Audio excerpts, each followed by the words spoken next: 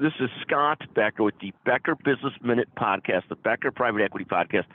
Today's discussion is about a headline this morning from Fortune magazine or Fortune that Bank of America warns that the Fed's going to put us on a spot where there's real pain. And the concept of Bank of America is that rates are going to be raised to such a level so high, they're already sort of at a 16-year high.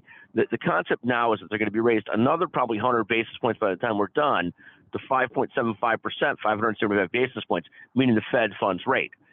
And the concept that B of A sets forth is that this is going to be such a high rate that's going to put us in such pain as an economy that people are going to feel real pain in the Fed working hard to get inflation down. I believe that the B of A is probably right.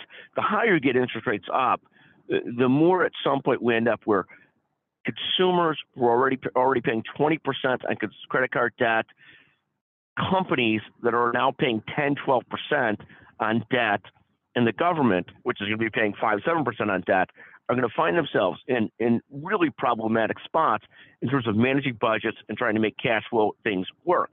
And that's going to lead people at some point to really have to slow down on their spending, whether it's companies laying people off to get their numbers back in line or consumers stopping spending on anything but essentials to get their numbers back in line, that you're going to have real pain.